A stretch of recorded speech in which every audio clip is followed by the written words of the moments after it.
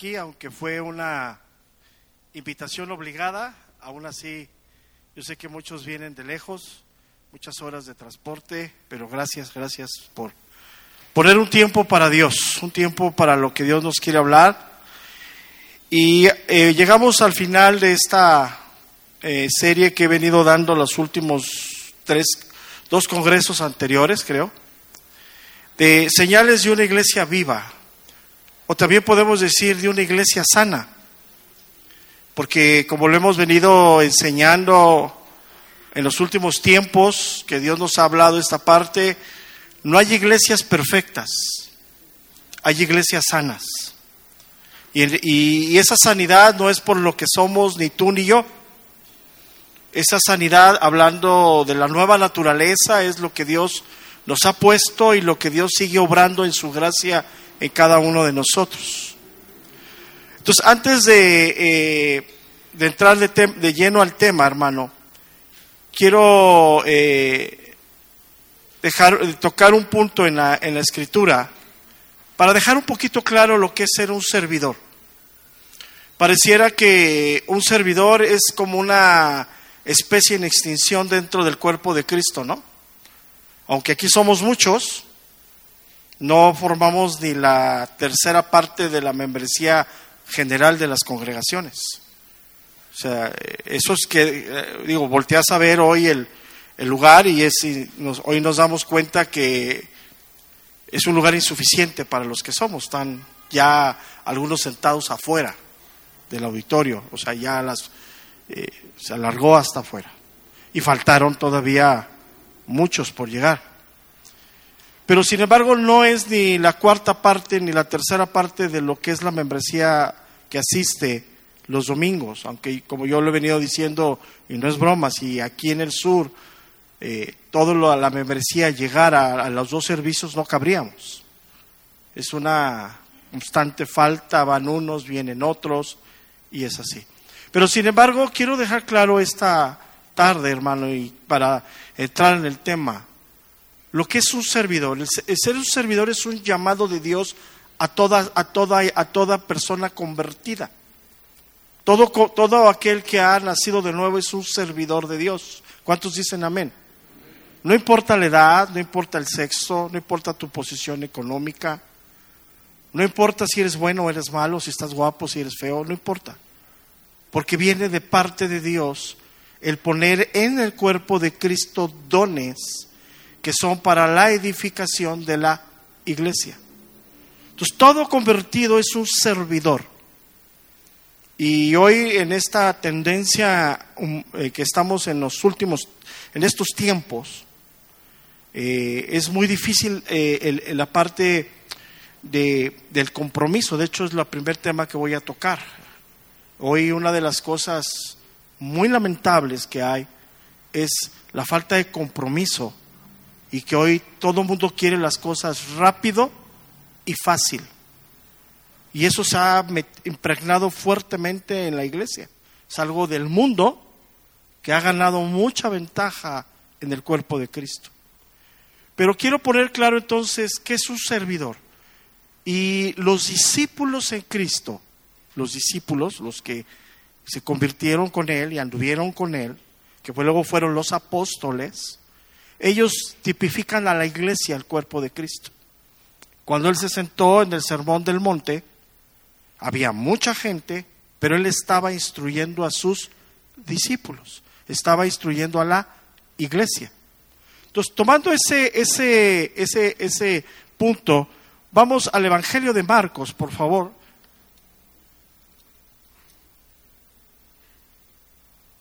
Vamos al Evangelio de Marcos, al capítulo 10, al verso número 35. Evangelio de Marcos, capítulo 10, verso número 35. Entonces Jacobo y Juan, hijo de Zebedeo, se le acercaron diciendo: Maestro, queríamos que nos hagas lo que pidiéramos. Él les dijo: ¿qué queréis que os haga? Ellos le dijeron: concédenos que en tu gloria nos sentemos el uno a tu derecha y el otro, dice, a tu izquierda. Ahí está mejor, así está mejor porque sí me oigo más. Entonces Jesús les dijo, no sabéis lo que pedís. ¿Podéis beber del vaso que yo bebo o ser bautizados con el bautismo con que yo soy bautizado? Ellos dijeron, ¿podemos? Jesús les dijo, a la verdad del vaso que yo bebo beberéis, y con el bautismo con que yo soy bautizado seréis bautizados. Pero el sentaros a mi derecha y a mi izquierda no es mío darlo, sino aquel que para quien está preparado. Cuando lo oyeron los 10, o sea, los discípulos, comenzaron a enojarse contra Jacobo y contra Juan. Mas Jesús, llamándolos, les dijo, ¿sabéis que los que son tenidos por gobernantes de las naciones se enseñorean de ellas y sus grandes ejercen sobre ellas potestad? Pero no será así entre vosotros, sino el que quiera hacerse grande entre vosotros será vuestro, ¿qué dice ahí, hermano, ahí? Y el que de vosotros quiera ser el primero, será siervos de todos. Porque el Hijo del Hombre, o sea, él mismo, no vino para ser servido, sino para servir y para dar su vida en rescate por ¿cuántos, hermano? Yo quiero en esta tarde, hermano, tomando estas palabras del Señor, dejarte una cosa muy clara. El servicio es a Dios. Y en ese servicio no entran nuestras pretensiones personales. En el servicio a Dios no entra ni cómo ni cuándo. Él es el Señor y Él gobierna nuestras vidas. Hoy somos tan quisquillosos en este camino, como creyentes, como servidores, que queremos establecer nuestras condiciones para el servicio. Yo decido cuánto, cómo, y pongo las maneras de cuándo. Yo te quiero hacer una reflexión nada más. Normalmente el llamado a un ministerio, normalmente en un contexto natural, normal, lo hace al hombre, sí, al varón, porque tiene una ayuda idónea. No quiere decir que no hable a una mujer, yo no estoy diciendo eso. Pero yo aquí veo que muchos de ustedes vienen en matrimonio, vienen en pareja, viene esposo y esposa, pastor y pastora. Y somos tan quisquillosos ahora que queremos determinar cómo, cuándo, dónde, ¿no? O sea, yo determino qué día, cómo, cuándo, cómo. Yo hago una reflexión. Si hoy alguno de ustedes, Dios lo llamara a predicar el Evangelio, vamos a poner un lugar, ¿qué te parece? ¿La Sierra de Guerrero? ¿Irías? Si hoy Dios te llamara a predicar a los Altos de Chiapas, ¿irías? Porque allá tus pretensiones, tus comodidades y tus objeciones no servirían de nada. Yo te analizo eso, hermano. Porque el que determina cómo, cuándo, quién, de qué forma le vamos a servir, escúchame bien, es Dios. Nosotros cuando iniciamos la obra vamos a cumplir 10 años. Iniciamos mi esposa y yo, porque mis hijos todavía no estaban en el ministerio. Iniciamos con una pretensión, servir a Dios. Pero jamás se nos preguntó ni se nos tomó en cuenta si teníamos que dividirlos como hoy estamos divididos. Fue la soberana voluntad de Dios. Porque si me hubiera preguntado, yo hubiera querido tener una congregación todos los domingos aquí y me quito de 1000 problemas. Pero no está en mi voluntad, está en la voluntad de Dios. Entonces, si hoy tú vienes, hermano, todavía acuñando en tu corazón y en tu mente la idea de que el servicio a Dios es bajo tus propias pretensiones, creo que estás en el lugar incorrecto. Hoy, con todo amor y con todo respeto a tu vida, te digo que no tienes nada que hacer el día de hoy aquí. Porque no servimos a Dios así. A Dios no le ponemos cuándo ni cómo, ni en qué forma. Porque para muchos de ustedes, y lo digo en general, la bendición de los hijos la bendición que son los hijos les estorban en el ministerio. Y te lo vuelvo a repetir, si te manda Dios a los altos de Chiapas, a lo alto de la Sierra de Guerrero, ¿qué vas a hacer con tus hijos? Es que no puedo ir porque mi hijo tiene clase en la tarde. ¿Qué vas a hacer? Yo te pregunto nada más eso. Cuando nuestras pretensiones están por encima de la voluntad de Dios, no estamos glorificando a Dios. Y estamos aquí para servirle. Aunque pongan cara de... Pero no ponemos las condiciones ni tú ni yo. Y te voy a decir, es un Dios tan bueno, tan amoroso, tan justo, que no nos da nada que no podamos llevar más. En el trabajo que tienes, la familia que tienes, los inconvenientes que tienes para servir, están dentro de la voluntad de Dios. A Él no se le escapa. Mira, cuando le preguntó a los discípulos aquí, ¿tú crees que Él no sabía lo que estaban hablando? ¿Tú crees que Él no sabía? Lo que ellos estaban todos incómodos ahí, ¿qué va a ser el primero? Y déjame sentar. ¿Sabes qué? Ellos estaban mostrando que ellos querían servir a Dios bajo sus propias pretensiones. Y cuando habla en los últimos capítulos de servidor, utiliza dos palabras: diácono y doulos. Y cuando dice, el que quiera ser el primero será servidor de todos, utiliza la palabra doulos, que significa esclavo. Y un esclavo no manda.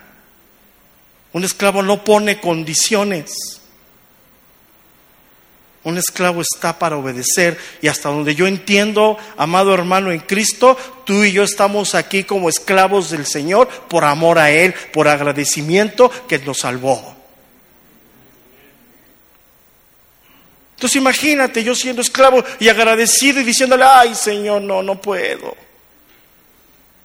Perdóname, Señor, es que mira, y te lo vuelvo a repetir, Dios no nos va a pedir a ti y a mí consejo. Y quiero que te quede bien claro en tu corazón. Porque si tú todavía hoy, a pesar de muchos años, yo veo caras de hace 10 años que están sirviendo al Señor, sigues teniendo en tu corazón pretensiones bajo el servicio, este no es tu lugar, amado hermano en Cristo. Este no es tu lugar. Que no vamos a glorificar a Dios así. No vamos a hacer la labor de Dios. Porque aún, escúchame bien, aún ni la enfermedad es un impedimento para que sirvamos a Dios. Aún ni eso. O te hago una reflexión más bajita. Si el día lunes tienes que, en tu trabajo, tienes el deber, algo inevitable que estés el lunes en tu trabajo y estás enfermo, ¿vas o no vas?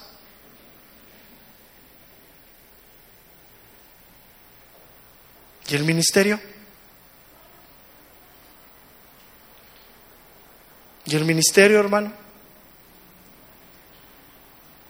Yo te hago esa reflexión.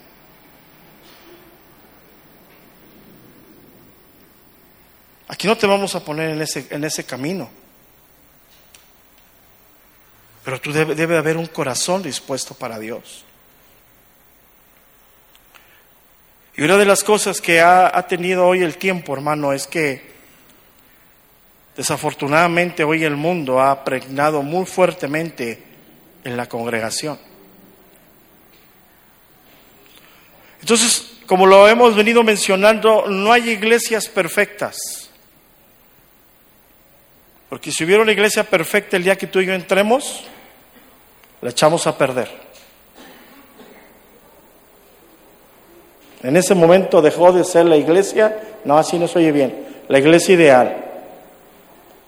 Entonces vamos a ver hoy en esta tarde dos temas esenciales de una iglesia viva o una iglesia saludable. Lo primero que vamos a ver en esta tarde, el primer tema, es la membresía de la iglesia. Ser miembros del cuerpo de Cristo.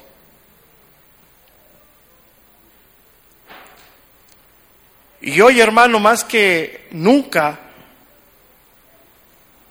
nos vemos en esta situación tan difícil de establecernos y formar parte de la membresía de una congregación, porque hoy estamos ante la corriente del mundo de la falta de compromiso.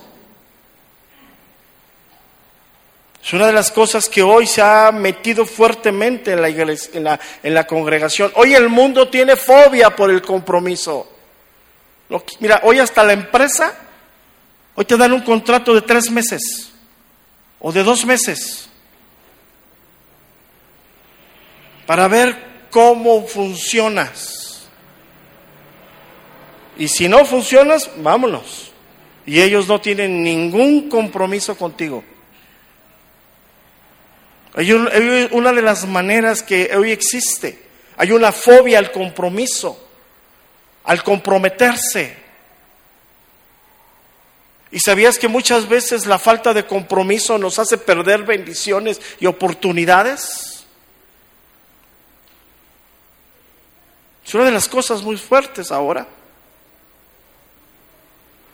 Ahora, la pregunta es, ¿puede existir cristianos con falta de compromiso? Pues nomás voltea hacia arriba. ¿Qué me dijiste? Voltea a ver al de al lado. No, voltea hacia arriba y di, sí. Hoy existen muchos cristianos sin compromiso. No quieren compromiso de nada. Se han vuelto consumidores nada más de la iglesia. Vienen el domingo, reciben, vámonos. No me hables de dar, no me hables de comprometerme, no me hables de estar, no me hables de nada de eso. Yo tengo necesidad de Dios, para eso vengo. Y que me prediquen bien, que me enseñen bien, y que traten bien a mi hijo allá arriba, Porque donde yo escuche que mi hijo llora de la predicación, yo me paro y voy a reclamar. Eso es lamentable lo que hoy sucede. Hoy se ha metido esa parte tan fuerte en la iglesia. Y yo no estoy diciendo que tengamos dudas, podemos tener dudas, es normal, somos imperfectos. Porque aunque Dios le habla a sus ovejas y sus ovejas oyen su voz, a veces no sabemos si viene de Dios o es nuestra carne, ¿sí o no? Y hay dudas. Pero yo no estoy hablando de ese tipo de dudas, estoy hablando de algo que sabiendo que tenemos que hacer, no lo hacemos. Esa es la falta de compromiso. Y hoy hay una gran adversión al compromiso dentro de la iglesia. Y queremos caminar con Jesús a nuestra manera, a nuestra forma. Vuelvo a insistir, poniendo nuestros propios conceptos. ¿Cómo quiero yo? Y Jesús habló, el Señor habló muchísimo sobre esto. Ve conmigo al Evangelio de Mateo, capítulo 16, verso número 24.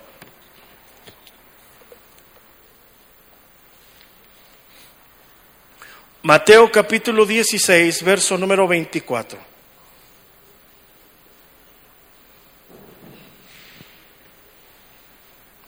Entonces Jesús les dijo a sus discípulos: si alguno quiere venir en pos de mí, ¿qué dice ahí, hermano?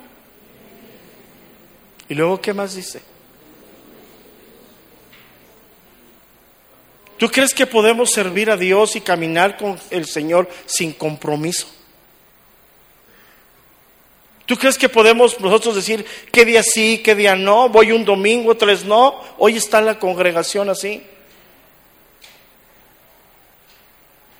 Hoy lo que vino a añadir como algo de bendición a la iglesia, lo que es todo lo electrónico, la era en la que estamos, ¿no? Que podemos transmitir y en este momento estar llegando a no sé cuántos lugares, se ha vuelto un pretexto para la congregación. Lo veo por internet. Pues ojalá no veas por internet cuando Cristo venga. Ojalá no te mande un WhatsApp del Señor, adiós. ¿Sí me estás entendiendo lo grave que es esto? Y hoy la simpleza es una de las cosas que está en esa falta de compromiso reinando dentro de la iglesia. Con eso de que yo no me meto con nadie, pastor, entonces que nadie se meta conmigo. Vienes aquí, entras y sales como si nadie te conociera. Entonces le dije, una persona me dijo, pastor, es que la iglesia no me saluda. ¿Tú lo saludas? No. Pues entonces, si vienes con esa cara, pues ¿quién se te va a querer acercar, hermana? No saben si les vas a decir algo bueno o algo malo. Le digo, hermana, perdóname, le dije, desde que yo te veo entrar el domingo, ya empezada la predicación, vienes enojada. ¿Quién se te va a acercar? Es que la iglesia no me toma en cuenta. Pues no, porque yo te aseguro que ni saben ni cómo te llamas. ¿Y sabes que esa falta de compromiso ha llevado a muchos creyentes a sentirse como el llanero solitario? Yo y Dios, yo y conmigo y el Señor me basta. Cálmate. O sea, si fuera eso, te hubiera hecho nacer el Señor en Marte y anduvieras por allá de marciano. Es ilógico. Y esto que estoy hablando, hermano, violenta totalmente la Escritura. No hay llaneros solitarios, no debe de haber cristianos con falta de compromiso al cuerpo de Cristo. Porque yo no te injerté aquí, yo no te traje. Hace 10 años que iniciamos y abrimos la puerta, pues todos llegaron. ¿Quién es el que obró? ¿De quién es el cuerpo? ¿Quién es el que trae a las ovejas? ¿Quién es el que injerta al cuerpo de Cristo a la vid? Cristo hace toda la labor. Nosotros no. Y sí, tú puedes estar reflexionando, sí, pastor, pero en el libro de los Hechos dice que Dios añade a la iglesia a los que han de ser salvos. Sí, es una verdad. Dios añade a la iglesia. Pero eso no quita la responsabilidad que tenemos los unos con los otros como parte del cuerpo de Cristo. Él va a traer gente, es Dios soberano obrando. Entonces, para poder entender esto, hermano, de la membresía de la iglesia, vamos a ver 3 cosas importantes. Primero, ¿qué es una iglesia? ¿Qué es una iglesia? ¿De dónde surge la palabra iglesia? Yo te voy a decir, la palabra iglesia solamente se ve en el marco cristiano, aunque no la palabra como tal encierra el marco cristiano. La palabra iglesia habla de una reunión de personas. Pero tú cada vez que conozcas a alguien que se diga cristiano, sea la denominación que sea, habla de la iglesia. El color que tú le quieras poner. Yo, por ejemplo, nunca he oído a un budista que vaya a la iglesia, por ejemplo. Nunca he oído a un judío que vaya a una iglesia, ellos tienen otro nombre.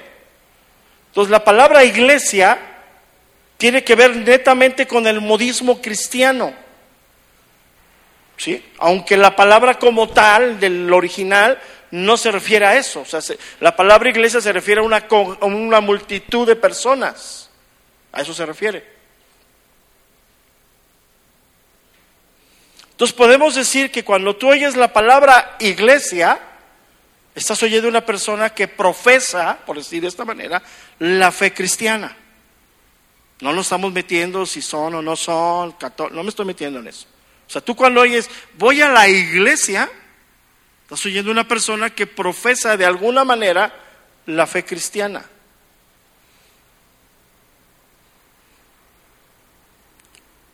Y obviamente ya con un poco más de entendimiento se sabe que la iglesia no es el edificio. La iglesia somos nosotros. Cuando empezó en los años de los puritanos, allá en Inglaterra, los lugares de reunión se conocieron como casa de reunión, así se les llamaba en aquellos tiempos. Pero ya cuando se ha venido estudiando el Nuevo Testamento, la palabra iglesia nos lleva a entender que es un cuerpo de personas o un grupo de personas que profesan la misma fe. ¿Qué quiere decir esto? Que hemos sido salvados por Cristo y profesamos esa salvación. Entonces, cuando la iglesia empezó en el Nuevo Testamento, no tenían lugar donde reunirse como tal. No existían estos lugares como hoy en día. Según la historia de la iglesia nos enseña que a partir de los años 300 en adelante se empezaron a juntar este tipo de lugares para hacer reuniones de los creyentes. 300 años. Entonces podemos decir que una iglesia son personas comprometidas con Cristo y con el prójimo.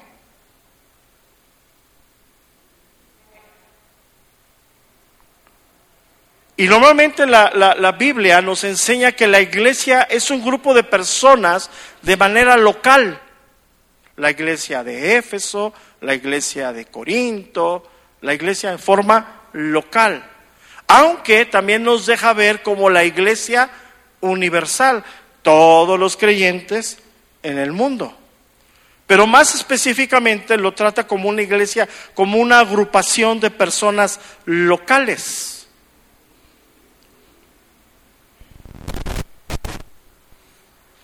Entonces es un cuerpo a donde nosotros somos incluidos por Dios. Él es el que nos injerta. Pero escúchame bien esto. El que te injerta en el cuerpo es Dios. Pero tú puedes excluirte del cuerpo de Cristo. O sea, tú puedes venir aquí y ser como una persona totalmente extraña a donde Dios te injertó.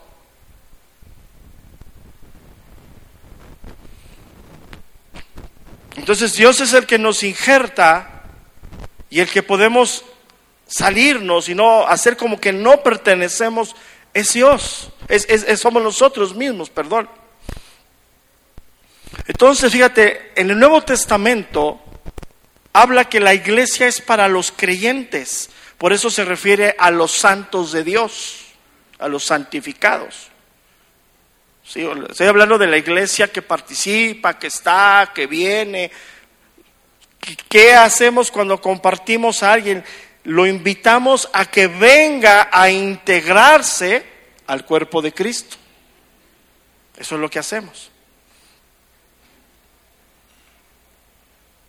Entonces, podemos decir que la iglesia está formada por personas que Dios a través del Espíritu Santo les ha dado un nuevo nacimiento. Eso es una iglesia, en los términos cristianos.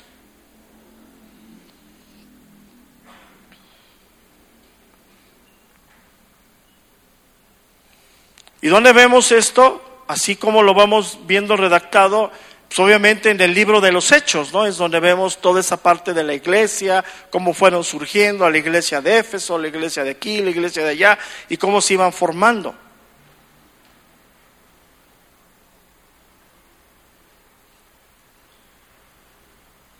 Entonces, para entender así principalmente lo que es una iglesia, podemos decir que la iglesia es el cuerpo de Cristo, formada por creyentes comprometidos con Dios y comprometidos unos con otros.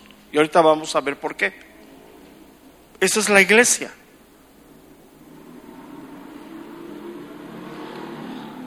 Ahora, ¿por qué me debo yo de unir a una iglesia, a una congregación? ¿Por qué me debo yo de unir a una congregación? Sería el punto número 2, porque es la evidencia más clara de que yo he nacido de nuevo. Pero si tú ya has nacido de nuevo, buscas integrarte, o sea, el que te va a traer es Dios y tú te vas a unir a esa congregación porque es la evidencia que estás siendo transformado y renovado por Dios.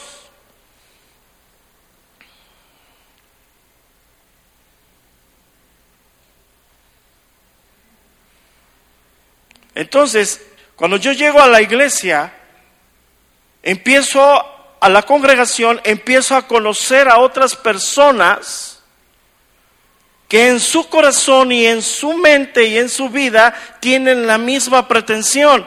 ¿Cuál es? Glorificar a Dios sobre todas las cosas. Eso es importante.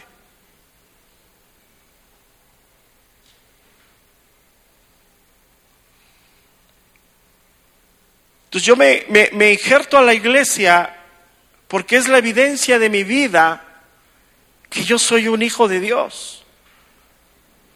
Porque muchos de ustedes, por ejemplo, hoy tienen la preposada o tienen la cena de no sé quién o la invitación. Si fueras del mundo, pues estarías allá, ¿no? Pero porque eres creyente, porque eres su servidor, pues hoy estás aquí aguantándome.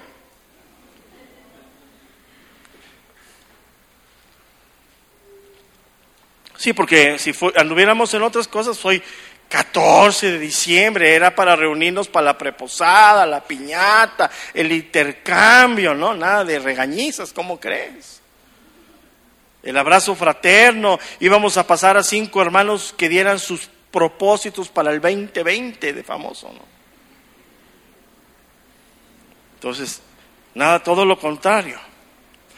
Pero ¿qué hace la iglesia donde yo me injerto, donde Dios me injertó espiritualmente, y yo empiezo a relacionarme con ese grupo de personas?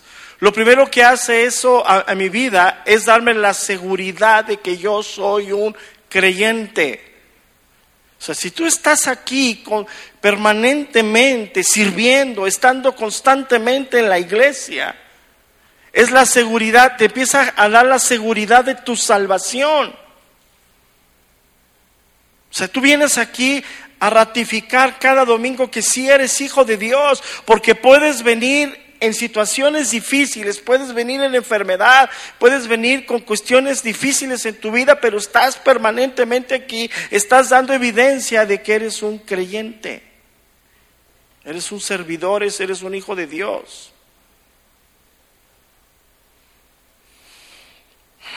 Ve conmigo al Evangelio de Juan, por favor, capítulo 15, verso número 10.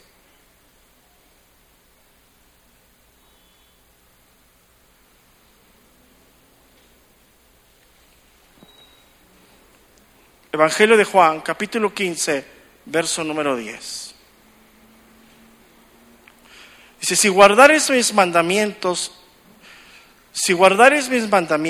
permaneceres en mi amor, así como yo he guardado los mandamientos de mi Padre y permanezco en su amor, estas cosas os he hablado para que mi gozo esté en vosotros y vuestro gozo sea cumplido. Este es mi mandamiento, que os améis unos a otros, como yo os he amado. Nadie tiene mayor que este, que uno ponga su vida por sus amigos. Vosotros sois mis amigos si hacéis lo que yo os mando. Ahora, quiero decirte lo siguiente, a ver, vamos a entender esto. ¿Por qué es la seguridad para mi vida de que yo soy creyente? Escúchame bien, te lo voy a tipificar en un ejemplo. ¿Cuántos de ustedes, levanten su mano, cuántos de ustedes han dado una clase dentro de la congregación? Clase de niños, clase de instituto, cualquier clase. Levanten su mano. ¿Cuántos han dado una clase aquí? Okay. Entonces quiere decir que cuando tú estás dando una clase aquí en la congregación, hay otros hermanos que están a tu alrededor, como en este caso, que te están oyendo. ¿Vas de acuerdo conmigo? O sea, tú agarras y te pones a dar la clase de los niños y el tema que te trata, el tema que Dios te puso a hablar, es que no murmuremos. Entonces tú te sueltas hablando, no murmurar, y vas acá y allá a la Biblia y te sientes teólogo y le das a los niños una enseñanza impresionante sobre no murmurar. ¡Wow! Todo el mundo se quedó impresionado. Entonces el pastor que predica el Evangelio eterno termina. Dice, entreguen a los niños. Ya. Entonces viene el descanso entre las dos reuniones. Y te sientas con los mismos hermanos a comer y empiezas a murmurar. ¿Qué pasó ahí? Entonces, cuando tú entiendes todo esto, hermano, que todo lo que hables te va a ser demandado y todo lo que enseñes te va a ser demandado, empiezas a guardar tu vida y te das cuenta que eres un hijo de Dios. O sea, no es tan sencillo pararte aquí y hablar y decir y dar un mensaje que apantalles hasta el diablo y luego vas y te sientes y hables todo lo contrario. Porque si estamos en una iglesia saludable, los hermanos que te escucharon hablar allá arriba de que no murmures, se van a voltear a ver y decir, oye, ¿qué pasó? Hey, despierta, estás murmurando. Esa es la evidencia de que tú eres un hijo de Dios. Y créemelo, es muy sencillo pararte y hablar. Entonces nosotros como hermanos somos responsables de vigilarnos cada uno de nosotros, de lo que hablen nuestras bocas, llevarlo a nuestra propia vida. Por eso es la evidencia, hermano. Por eso, cuando tú vienes aquí y eres consolado, eres exhortado, eres reprendido por tus mismos hermanos, te das cuenta evidentemente que eres un hijo de Dios. Porque es muy bonito pararte y hablar de no murmurar, pero ¿qué tal es fácil murmurar? Entonces, cuando tú estás en esos tiempos con los hermanos, ellos te van a animar, te van a confortar, pero también nos debemos exhortar los unos a los otros.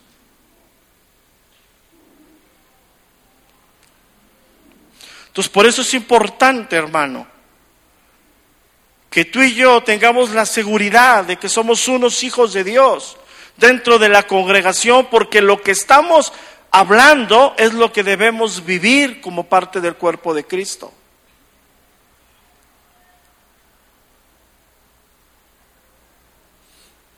Ve conmigo a la primera carta de Juan, capítulo 4, verso número 20.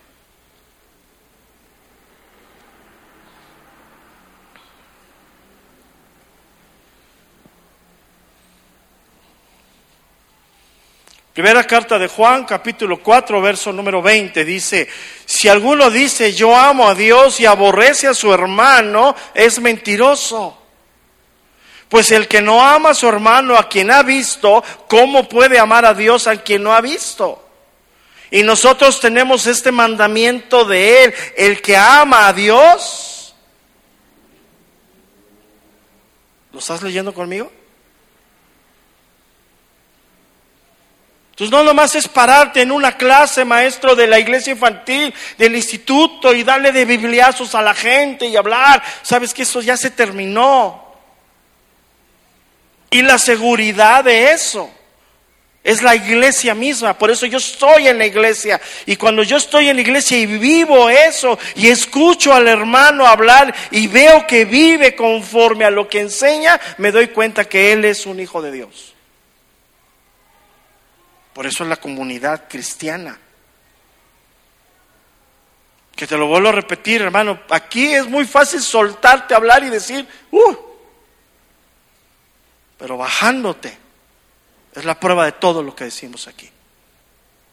Y es lo mismo para ti allá arriba. Es lo mismo cuando tú estás en el instituto. Es lo mismo para cada uno de nosotros. Podemos decir que el hecho de que estemos aquí juntos es como si camináramos esta larga ruta que tenemos como creyentes, tomados de la mano unos con otros. ¿Sabes qué significa eso, hermano? Conociéndonos. Por eso no hay llaneros solitarios en el cuerpo de Cristo. Ahora, si tú te excluyes del cuerpo de Cristo donde Dios te injertó, hermano, tú mismo te estás apartando, porque estás propiciando que la iglesia no te conozca. Y si tú estás propiciando que la iglesia no te conozca, es que hay pecado en tu vida, hermano, que lo tratas de simular y lo tratas de aparentar aún con una cara de piedad. Y eso es gravísimo. Porque vienes aquí, a todo mundo sonríes, pero no tienes relación con nadie, no hablas con nadie, vienes, estás y te vas. ¿Sabes? Lo único que estás demostrando es que no quieres que te conozcan. Porque la relación mutua, el caminar juntos en las grandes adversidades que tenemos como creyentes, inevitablemente nos vamos conociendo.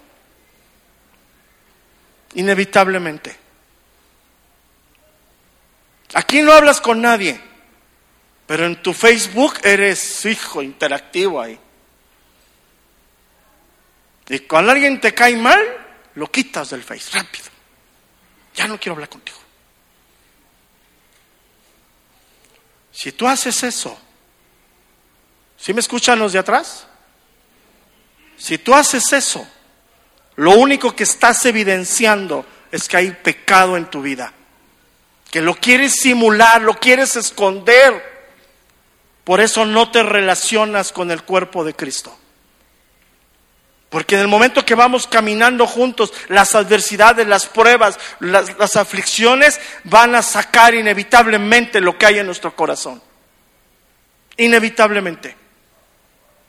Por eso vienes y sí, a todo el mundo saludas, pero con nadie tienes relación como persona. Y eso es peligrosísimo. La vida cristiana no es una vida aislada, hermano. Es en una vida de comunidad, de hermanos, que buscamos el mismo propósito, tenemos la misma pretensión, el mismo anhelo, glorificar a Dios a través de nuestras vidas. No en sermones, no en enseñanzas.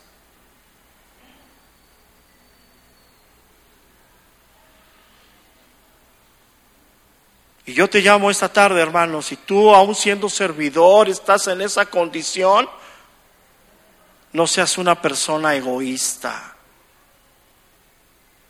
El egoísmo es una de las cosas muy arraigadas que tenemos en el corazón.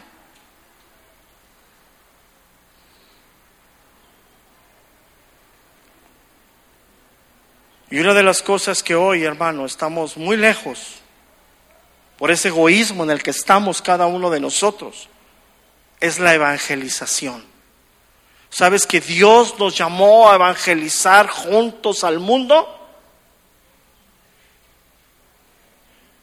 ¿Sabes que Dios nos llamó a ti y a mí a caminar en esta vida y testificar que hay un Dios vivo que transforma a las personas para darle ese mensaje al mundo?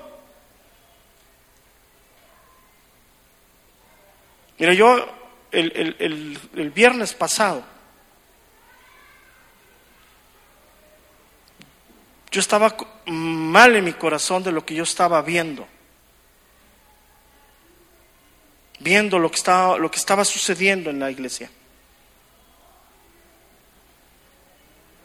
Al grado de que hay tanto egoísmo en el cuerpo de Cristo, hermano, que si abrimos un evento para alcanzar a otros, como es el campamento entre los jóvenes, ni un solo joven no creyente fue.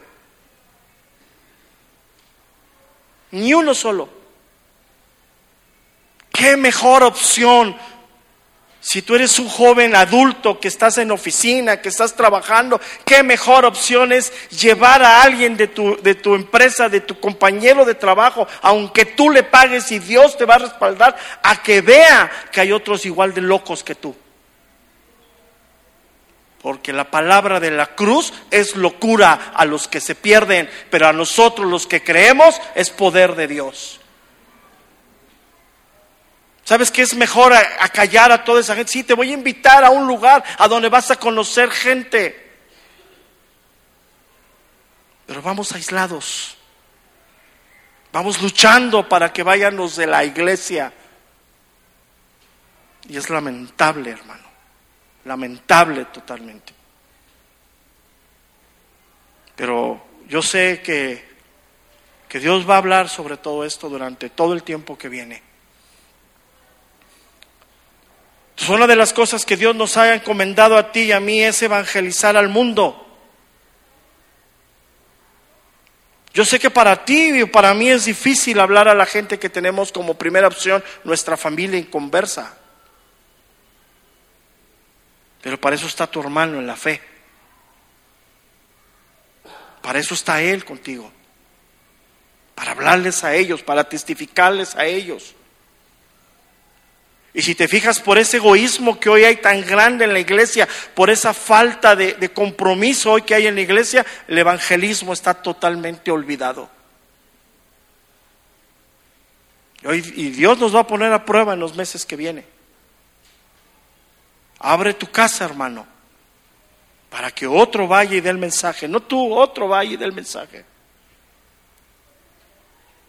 Y va a ser algo muy, muy fuerte lo que vamos a vivir. Y Dios nos ha llamado como iglesia, como cuerpo, a llevar ese mensaje de salvación a personas que no han escuchado la palabra de Dios. Para que a través de nuestra vida ellos puedan ver el evangelio, hermano, a través de nuestras vidas. Y otra de las cosas a las cuales Dios nos ha llamado en esta unidad, a que juntos cuidemos de las falsas enseñanzas. Juntos, como creyentes. ¿Qué haces cuando un hermano llega y te empieza a querer impregnar de una falsa enseñanza? ¿Qué haces con él? ¿Qué le dices? Ay, no, pastor, yo no me meto en ningún problema. Yo te quiero decir, hermano, escúchame bien lo que te voy a decir. Si ese hermano se acerca contigo con una falsa enseñanza, la cual tú la disciernes por el Espíritu de Dios que está en ti, por el alimento que has tomado, y te callas en darle una reprensión a ese hermano a tiempo, el que te va a demandar eso en tu vida es Dios. Y mira que las falsas enseñanzas están a un clic en la computadora, hermano. A nada. Y no es la primera vez que lo vivimos. Durante 10 años hemos estado constantemente afectándonos por esas malas enseñanzas de doctrinas de hombre, puras doctrinas de hombre. Y están entre ustedes, son personas que están entre ustedes, que a ustedes vienen a decirles, ay, ahora resulta que estamos tú y yo el día de hoy en pecado, hermano, porque hay que guardar el sábado.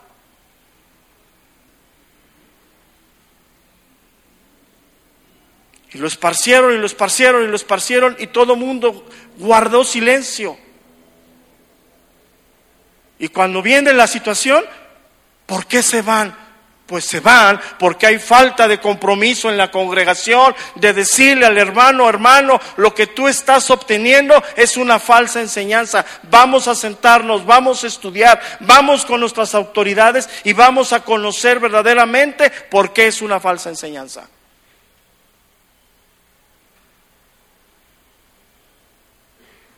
Pero guardan silencio, hermano. Dios te va a llamar esa parte de tu vida. Yo no sé por qué me ven así. A ver, yo te hago una reflexión. Si tú ahorita ves a tu hijo tomando algo que no es suyo, ¿qué le dices? Ay, nada, pastor, le voy a afectar su autoestima. ¿Qué le dices, hermano? ¿Y sabes qué? Que la falta de compromiso los ha llevado a vivir una vida de simpleza. Ay, yo no me meto con nadie, yo no quiero problemas con él.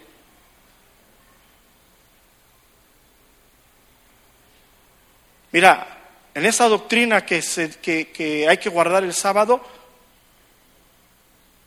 utilizan un atributo de Dios. Un atributo de Dios para exaltar a Dios. Espérame un segundo, hermano, porque le dicen eterno. El Dios de la Biblia es un Dios eterno, pero también es un Dios santo, también es un Dios omnisciente, también es el Dios de amor y tiene miles de atributos. Y el único camino al cual entramos en comunión con ese Dios soberano sobre todas las cosas es Jesucristo. Y cuando empiezas tú a reconocer solamente un atributo de Dios, estás empezando a hacer una idolatría de un Dios que no es así. Dios es amor, amor sí, es amor, pero también es un Dios justo.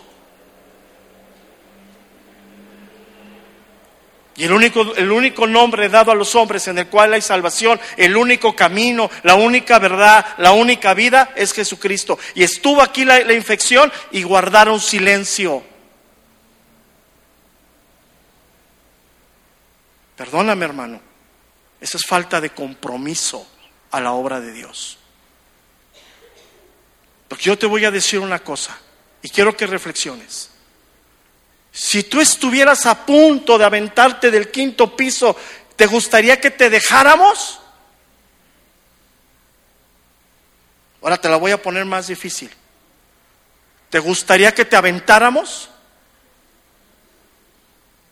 Entonces, ¿por qué dejan a los hermanos que abrazan una falsa doctrina, introducirla en la iglesia, esparcirla en el cuerpo de Cristo y guardan silencio?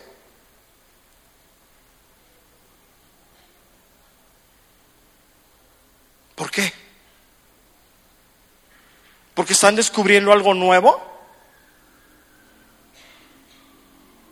Discúlpame, hermano, tenemos una gran responsabilidad todos nosotros. El enemigo constantemente está golpeando a la iglesia, constantemente. Y para que tú puedas exhortar a alguien, primero ve tu vida, hermano. Pero como no cuidamos nuestra vida, como no vemos la viga que tenemos dentro, estamos buscando la paja del ojo ajeno. Y el enemigo viene y arremete y está constantemente. Hermano, tenemos una gran responsabilidad de velar unos por otros. Porque no nomás es de nosotros, porque cuando nos llega a nosotros como pastores, ya está que hierve el asunto, ya hay una infección enorme. Pero ya pasaron meses, inclusive hasta años.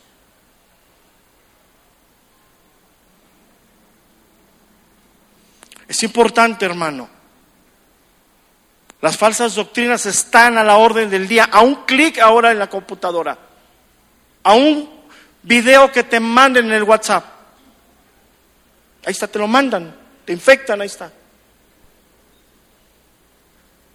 Dice, oye, hermano, ¿por qué me mandas esto?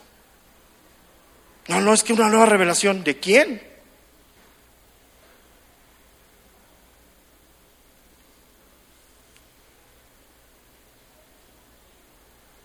Entonces, hermano, ¿sabes lo único que tú y yo participamos para nuestra salvación fue que había pecado en nosotros? Él vino a redimirnos de toda culpa y de todo pecado. En nuestra salvación no pudimos ofrecer nada más que primero había que pecado en nosotros y después que Él se mostró a nuestra vida de una manera soberana, pusimos la fe en Él. Pero no pudimos ofrecer nada. Por eso nuestra confianza solamente debe de estar en Él. Y al final, la segunda enseñanza, voy a hablar de la falta de estudio y de preparación de la iglesia. Por eso cuando te llega la falsa doctrina, ¡pum!, caes llenito. No tienes ni idea de lo que te están hablando. Yo se lo dije a esta persona cuando entró conmigo y puse a un testigo, le dije, lo que tú estás haciendo, estás violentando la Escritura, porque la Escritura no se interpreta de esa manera. Porque si tú me quieres argumentar que Dios es amor, me vas a buscar todos los pasajes de amor. Pero no todos los pasajes de amor van enfocados a ese camino. Y el estudio de la Escritura nos hace cimentarnos. Y cuando entonces nosotros empezamos a caminar como cuerpo de Cristo juntos, velando unos por otros, empezamos a ver que las falsas doctrinas no entren en la iglesia, podemos edificar la iglesia, el cuerpo de Cristo. Y somos llamados a edificar la iglesia, hermano. ¿Sabes que siempre hay una persona menor espiritualmente junto a nosotros? ¿Sí sabías eso? Y si tú tienes capacidad de entendimiento en ciertas áreas espiritualmente, tienes el deber delante de Dios de edificar a tu hermano en la fe.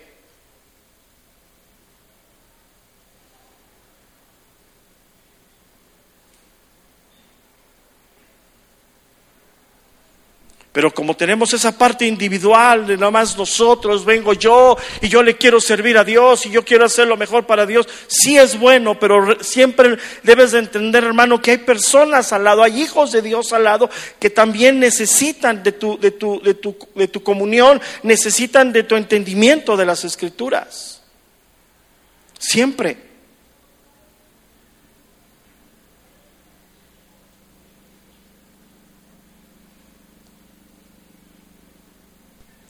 Y desafortunadamente hoy queremos caminar solos, hermano. Eso es lo peor que ha pasado ahorita. Yo y Dios. Sí está bien, pero Dios nos ha puesto en un cuerpo. Nos ha injertado en una vid. Y en ese cuerpo y en esa vid que estamos injertados hay débiles, hay desanimados, hay inconstantes. Cuando empiezas a ver que un hermano en el servicio que estás empieza a faltar, ¿qué haces? Oro por él, no es suficiente. Tienes que buscar al hermano y decirle: hermano, no te he visto, ¿qué pasa? ¿Estás bien? ¿Necesitas ayuda? Estoy aquí para servirte. ¿En qué te puedo ayudar? Pero hermano, se ausenta 2, 3, 4 semanas. Nadie.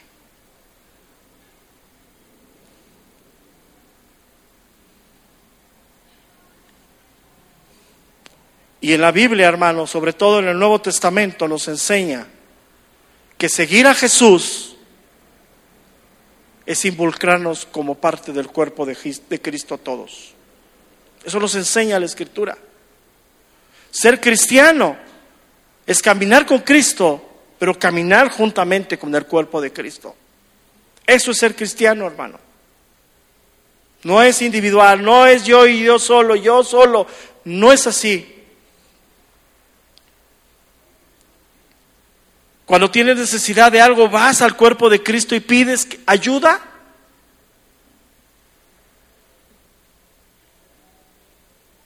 Pero sabes que a veces somos tan soberbios de decir: no, espero en Dios. No, tienes que ir a Dios. Esa es la fuente de todo.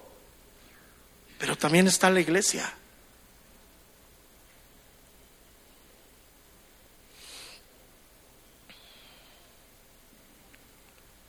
Y me ven así, pareciera que les estoy hablando de una Biblia que no han leído.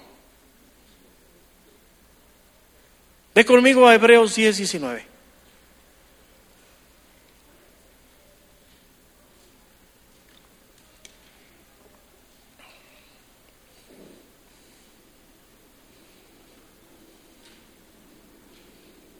Hebreos capítulo 10, verso número 19.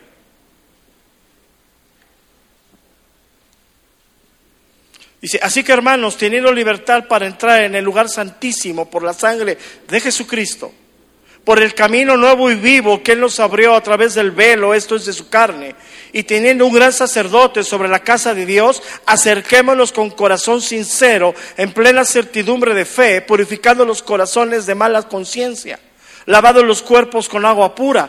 Mantengámonos firmes e infructuosa la profesión de nuestra esperanza, porque fiel es el que nos prometió. Verso número 24, ve lo que dice el verso número 24. Después de hablar el privilegio que tú y yo tenemos como creyentes, ¿qué dice el verso número 24? Dice: y considerémonos unos a otros Esa palabra considerémonos del griego significa observar, ver, comprender. Pero si vienes aquí lleno de egoísmo, de egocentrismo, sigues con la idea del cristiano aislado, no vas a poder ver la vida de tus hermanos. Considera, ve, entiende que el hermano tiene una prueba, que necesita tu ayuda. Pero venimos aquí a cumplir.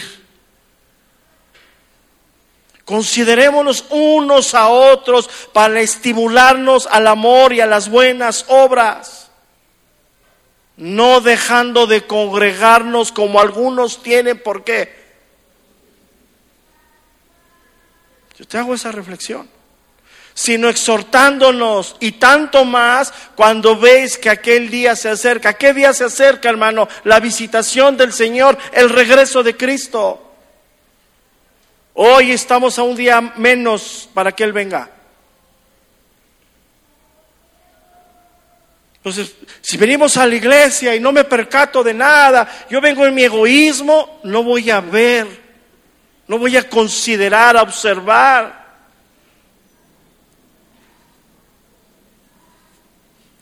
Y la vida cristiana, la vida de servicio, hermano, anótalo por favor, y que Dios te dé esta parte, te la confirme. No es individual, hermano, por favor. No estás caminando solo. Está la iglesia contigo, está Dios. Pero el amor de Dios se ve reflejado en la iglesia. La iglesia es viva, tiene la vida de Dios. Y si Dios está preocupado por ti, va a poner en el corazón de la iglesia esa preocupación por ti. Pero a veces ni siquiera la vemos nosotros. Y es algo muy difícil, hermano. Entonces, entre más aprendamos a caminar juntos, más vamos a ver la responsabilidad que tenemos unos con otros.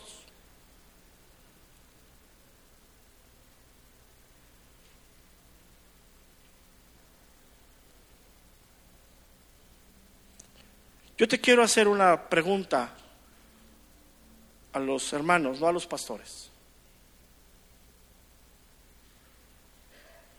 ¿A ti te gusta o te agrada o te sientes bien cuando ves el compromiso de tu pastor a la iglesia? ¿Cómo te sientes? ¿Cómo te sientes, hermano? Cuando ves que el pastor que te está pastoreando, aunque sea imperfecto y feo, tiene un compromiso contigo, con la iglesia, con el cuerpo. A lo mejor viene en las peores condiciones físicas, humanas, pero vino a dar un mensaje de Dios. Y aunque dice, sí, Dios lo respalda, sí, Dios lo respaldó, sí. ¿Cómo te sientes tú? ¿Qué sientes en tu corazón?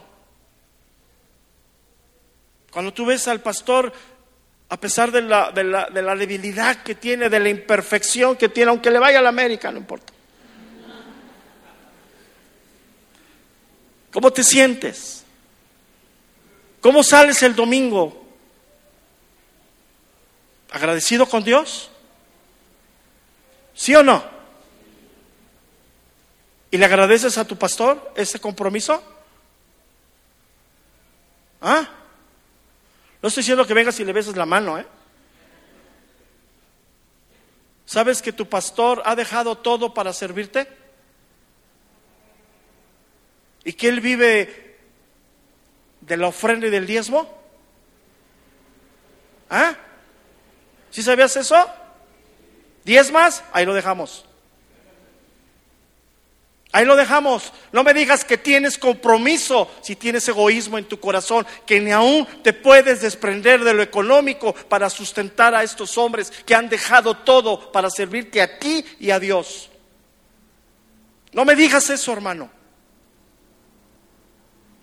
Porque cuando viene el puente y el Buen Fin, lloramos, hermano, porque no hay para los salarios de ellos.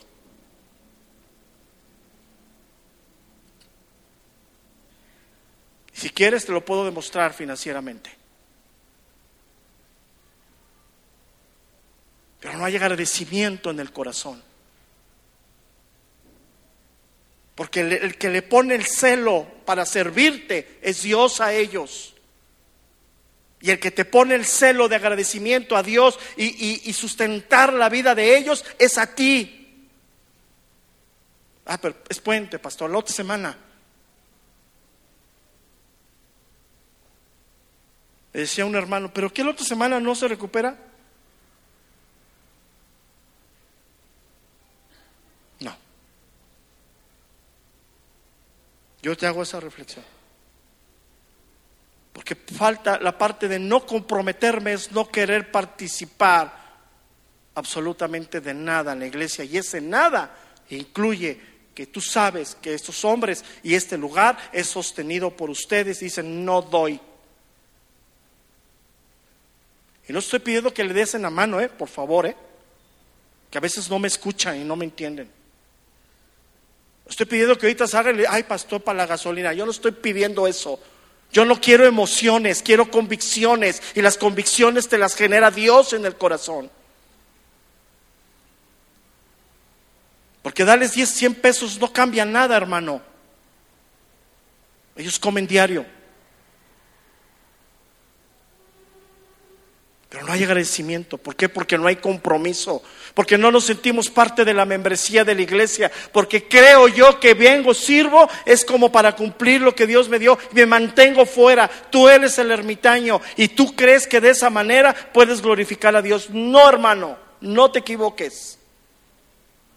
No te equivoques.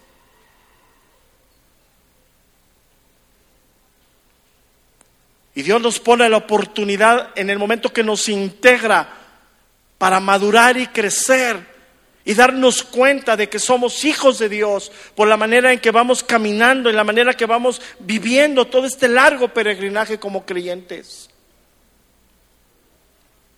Pero es muy difícil lo que estoy hablando.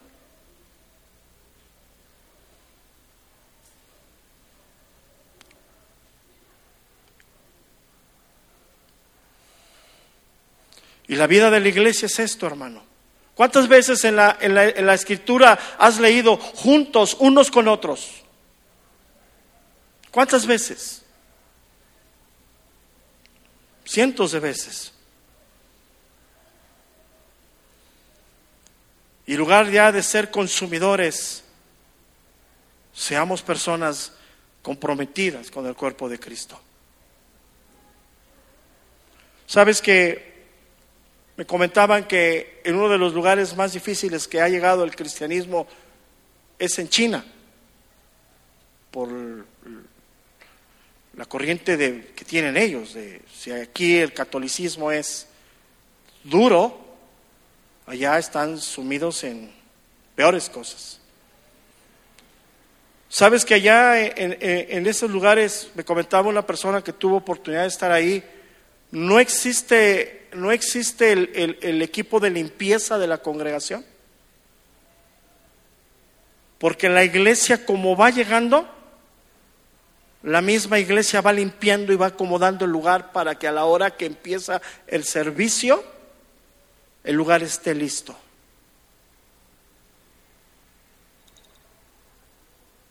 Aquí es penoso. Penoso.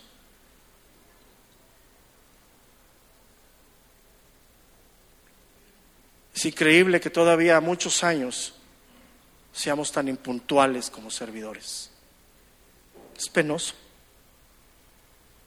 Penoso realmente. Si yo lo puedo creer en una congregación, en la congregación del domingo, que no han entendido, que están en la lucha, que llegan un domingo sí, un domingo no, y que luego llegan al acabar la alabanza, y así. Pero los servidores, hermano.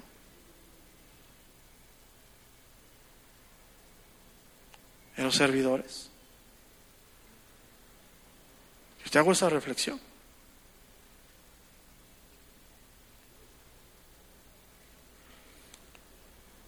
El ser servidor, hermano, nos lleva a tener una gran responsabilidad como parte del cuerpo de Cristo. ¿Y sabes cuál es esa responsabilidad? Servirnos tú y yo dignamente. A eso nos ha llamado Dios. Temprano, puntual, con una actitud correcta, con un servicio amable, afable. A eso nos ha llamado Dios.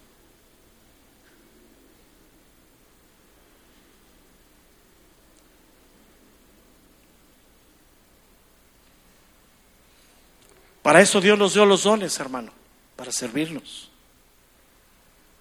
¿Cuántos dones tienes? Que por lo menos tienes uno. Y el don de retardo no es de Dios, ¿eh? Es que a mí me dio el don de llegar tarde. No, eso es del diablo, hermano, ¿eh? ¿Qué don tienes? No me digas que no sabes. ¿Sirve para edificar la iglesia? ¿O para lavar tus culpas ante Dios?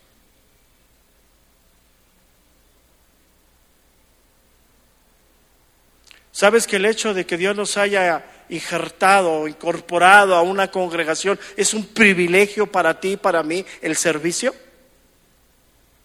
Ahí lo voy a volver a repetir porque parece que les hablé en chino.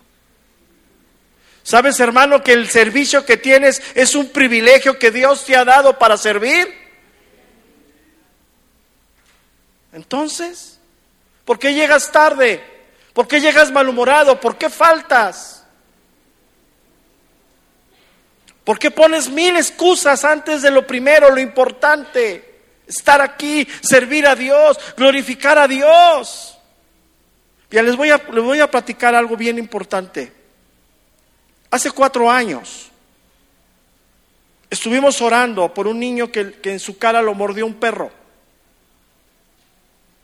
Ese niño es nieto de una hermana que se congrega los domingos aquí. Ese niño estuvo muy grave, lo mordió el perro, ha de haber tenido como 5 años, lo mordió un perro en la cara y le tuvieron que hacer varias cirugías.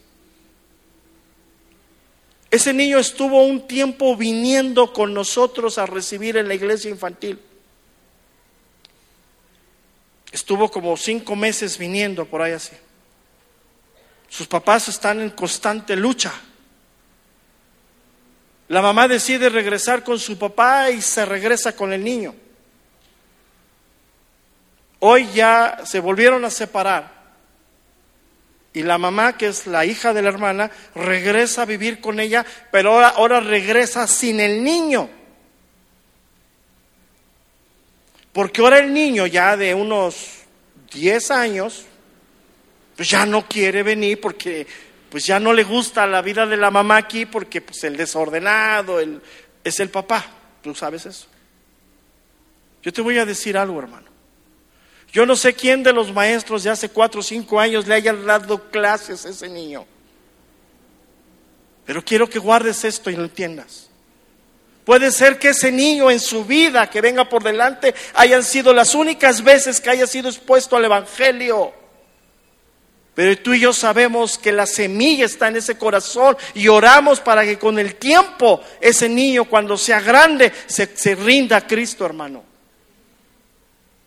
Pero si veniste enojado, molesto y aventaste ahí el material o no llegaste, no tuviste ese privilegio de servir a Dios. Que no sabemos cuándo, hermano. Y ese niño estuvo aquí, meses estuvo aquí. Yo le puse el guapo, porque su carita estaba así. Después en la cirugía le fueron abriendo el ojo. No sé quién recuerda. ¿Saben de quién estoy hablando? Niño morenito. Y todos los domingos venía y me abrazaba. Y se lo llevan. Ahora regresa la mamá sola, ya sin él. Qué privilegio para esos maestros que pudieron sembrar en ese niño la palabra de Dios. Pero si no hay compromiso, hermano, no hay nada.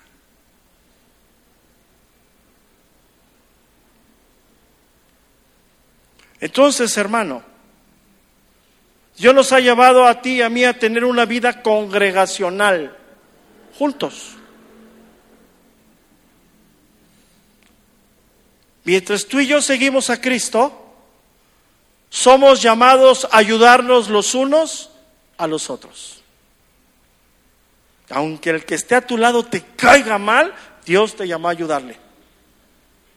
Y Dios te llamó a servirle.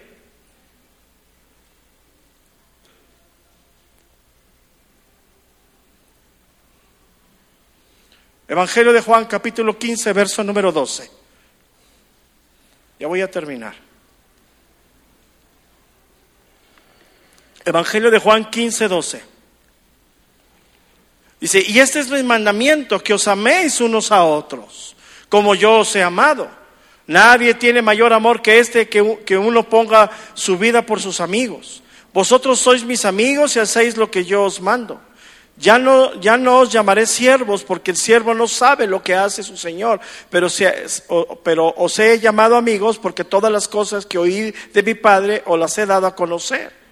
No me elegisteis vosotros a mí, sino yo os elegí a vosotros, y os he puesto para que vayáis y llevéis fruto, y vuestro fruto permanezca, para que todo lo que pidiereis al Padre en mi nombre, Él os dé. Esto os mando, que os améis.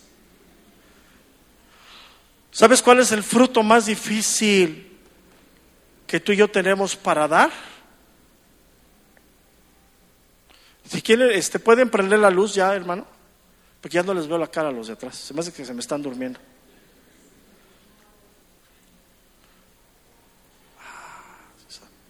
A ver, repito, para que me vean bien. No sé si me veías, llegando hasta la puerta, yo creo que se van a cerrar la avenida. ¿Cuál es el fruto más difícil que tú y yo nos cuesta dar? ¿Cuál es? Voltea al que tienes al lado, velo bien. ¿A poco no está bien feo? ¿Sabes cuál es el fruto más difícil y al cual Dios nos ha llamado a dar? Amarnos tú y yo. Mira, puedes amar a Dios, porque bajo tus propios conceptos has hecho tu Dios. Puedes amar pero cuando te pone Dios al hermano lija y te dice Dios que lo ames, mira, ahí Dios va a probar si verdaderamente estás cimentado en Él. Y créemelo, hermano, que ahí es donde tú y yo, como buenos cristianos, nos atoramos. Ve conmigo a 1 de Juan 3:18, para que amarre esto, como dicen por ahí.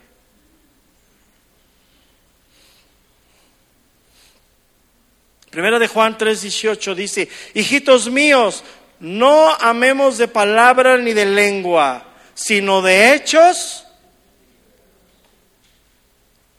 Hijo, qué difícil es esta parte, hermano. Mira, me decía algo el pastor Luis el sábado. Me dijo dos cosas. Bueno, una lo oí predicar y otra me lo comentó. Me voy a reservar la que oí predicar para el final. Pero te voy a decir la que me comentó. ¿Sabes que hoy en día las iglesias no crecen? ¿Sabes que hoy en día la multitud de iglesias que ves por todos lados son grupos de personas que se han dividido de otras congregaciones? ¿Es eso? ¿Y sabes por qué se dividen? Por pleitos y contiendas entre nosotros, por celos, por disensiones, por la falta de amor, la falta de respeto, la falta de unidad. Hoy te enteras que el pastor fulano se dividió, ya tiene su grupo allá, y luego ya se volvió a dividir otro de otro y así. Pero si te fijas, ninguna iglesia está haciendo la labor real y verdadera de evangelizar a miles y millones de personas en este país que viven en totalmente impiedad. Y mira, para muestra un botón de lo que te estoy diciendo. Ahora que dieron el aviso de su nuevo Oxxo allá por Milpalta, el que tenga oídos para oír, que entienda. Yo me acerqué con las hermanas que se congregan aquí, que viven en Milpalta. Y les dije, hermanas, les van a hablar, las van a buscar. Oren a Dios. Ustedes deciden. Ya pasó. A las 2 semanas, 3 semanas me las vuelvo a encontrar. Vienen, ellas sirven, no sé ni, creo que no están. Y me las encuentro así en el transcurso del domingo. ¿Qué pasó, hermana? Ya nos hablaron, pastor. Sacar creyentes de la congregación para llevárselas en el nombre de la secta de la buena doctrina, hoy es lo mismo. Iglesias divididas. Entonces dice Juan, hijitos míos, no amemos de palabra ni de lengua, sino de hechos y en verdad. Qué difícil es amarnos tú y yo, verdaderamente como creyentes. Podernos soportar tú y yo, qué difícil es. Qué difícil es perdonarnos tú y yo, hermano. ¿Sabes qué es lo más difícil? Escúchame bien, hablarnos con la verdad. Porque aunque tengamos algo en contra del otro, ponemos cara de que no pasa nada entre nosotros. Y es lamentable eso.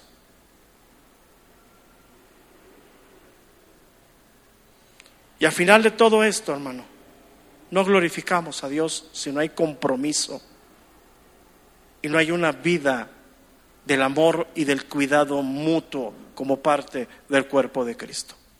Ve conmigo a 1 de Pedro 2:12, por favor.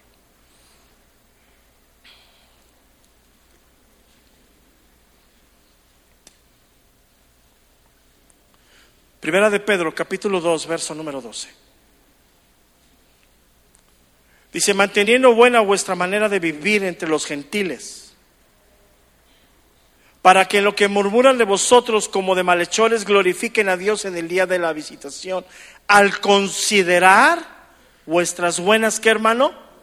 ¿Sabes cuáles son las buenas obras que Dios nos ha llamado y nos ha preparado para ti y para mí, que es el detonante de toda nuestra vida de fe? Amarnos, soportarnos, ayudarnos, orar unos por otros. Cuando tu hermano tiene necesidad, tú debes de ir a la ayuda de él, tú debes de proveer su vida si él tiene necesidad. Pero hoy ni nos enteramos, hermano. Eso es lamentable. Lamentable es eso. Mateo capítulo 5, verso 16, Pedro tomó esto. Fíjate, Pedro tomó esto sin tener dónde anotar, sin tener un iPad para grabar. Lo que acabamos de leer, Pedro lo escuchó en el Sermón del Monte. Mateo capítulo 5, verso número 16. Dice, así alumbre vuestra luz delante de los hombres, para que vean vuestras buenas obras y glorifiquen a vuestro Padre que está en ¿dónde, hermano? En los cielos. Pedro lo toma y dice, 1 de Pedro 2:12, manteniendo buena vuestra manera de vivir entre los gentiles, para que los que murmuran de vosotros como de malhechores glorifiquen a Dios en el día de la visitación, al considerar vuestras buenas obras. Pedro, tomando la enseñanza del Señor, lo vuelve a repetir. Y hay más en la Biblia, por si hay duda de lo que he venido hablando. Juan, el Evangelio de Juan 13:34, ve conmigo ahí, por favor.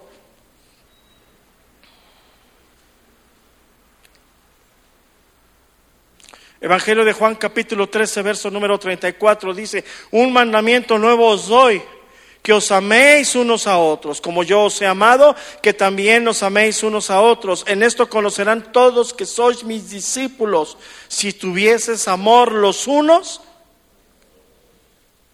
Difícil, ¿no? Y te voy a decir algo, hermano. Dios está bien comprometido con su iglesia. En el plan perfecto de redención, Él nos dio de su espíritu en ese compromiso. No solamente nos selló, nos dio de su Espíritu. La pregunta que yo quiero hacer esta tarde: ¿tú y yo estamos comprometidos con Dios? ¿Cuántos dicen sí? A ver, levante su mano. ¿Sí? ¿Seguro? Bueno, si estás comprometido con Dios, sirve a tu hermano. Ámalo. Si no, tu compromiso es vano, hueco, no sirve.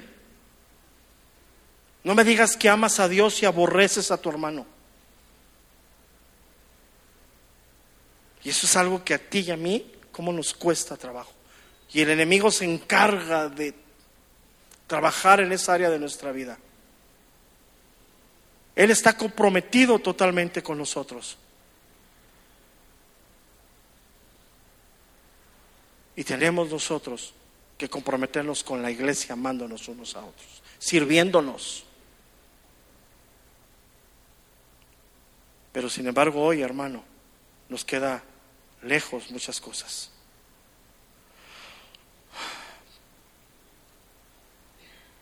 Entonces podemos resumir todo esto que he hablado en 5 cosas importantes. El compromiso se demuestra asistiendo a la iglesia regularmente. Y si son tus notas o es tu Biblia o donde estás anotando, ponle cada semana. ¿Sí me estás entendiendo, hermanos? Ay, es que ¿por qué no nos dan vacaciones del servicio? Híjole. Ay, es que ya me cansé. ¿Sabes qué te cansa bíblicamente? El peso que cargas, que se llama pecado. Ay, pastor, pero usted está descansando. Aquí estoy. Esta es mi primera semana de vacaciones. Aquí estoy. Qué bonitas vacaciones, ¿verdad? Número 1, asistiendo a los servicios regularmente. Cada semana, cada vez que aparezcas en el rol. Y anótele bien ahí, incluye Navidad, Año Nuevo, Semana Santa, Día del Amor y la Amistad también. Porque ahora que viene Semana Santa, mira, no tienen, no dan, pero nomás se acercan los puentes y las vacaciones de Semana Santa y las vacaciones de Año Nuevo y empiezan los correos a entrar, quiero permiso, órale. Órale, ¿cómo le hacen? Para que me digan. Número 2, cada vez que se convoque a la iglesia a celebrar la cena del Señor, debes de venir. Número 3, cada vez que se convoque a la reunión de servicio, como el día de hoy, debes de venir. Aunque tengas 1000 cosas que hacer, yo también. Número 4, orar por la obra de Dios regularmente.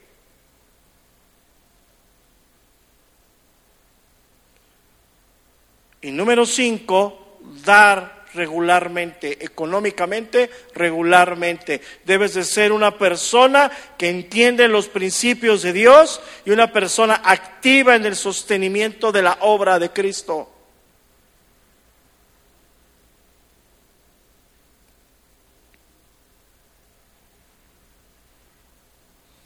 Y el que te ha incorporado aquí es Dios, no los hombres.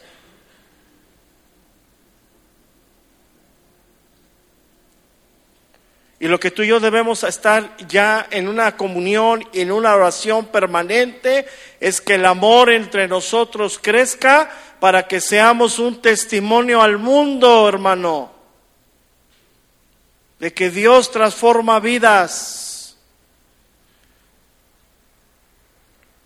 De que Dios puede hacer una nueva creación y se manifiesta en el amor a Dios y en el amor al cuerpo de Cristo, hermano.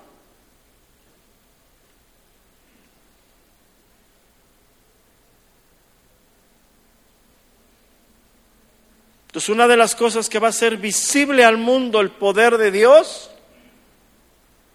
eres tú. Así de feo. ¿Cómo? Amando a tu prójimo, sirviendo. Créemelo, hermano. Porque a veces tenemos muy mal enfocados esos principios de Dios. Oremos a Dios, hermanos. Padre, te damos gracias, Señor, en esta tarde. Que nos permite, Señor, estar aquí recibiendo de ti, Señor. Gracias, Señor, porque es tu palabra la que nos edifica, la que nos confronta también, Señor. Nos aviva. Es tu palabra porque tiene el poder de tu espíritu a nuestro corazón, a nuestra mente. A donde viene y derriba ideas, argumentos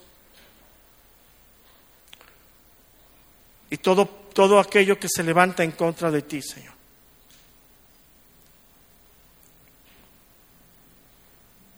Y nos llama a la verdad, al amor genuino, a donde el amor nos lleva a la integridad en el corazón, al respeto unos con otros, al amor fraterno que nos permite, aún nos permite darnos un beso en santidad como hijos tuyos. Nos llama a la unidad del cuerpo, porque tú nos has injertado aquí, no nosotros, Señor. Tú eres el que nos has injertado. Tú eres el que nos has traído a este lugar, Señor, para darnos vida, para tener esa certeza de que somos hijos tuyos. Porque el servicio nos compromete, el servicio nos lleva a la unidad, al amor fraterno.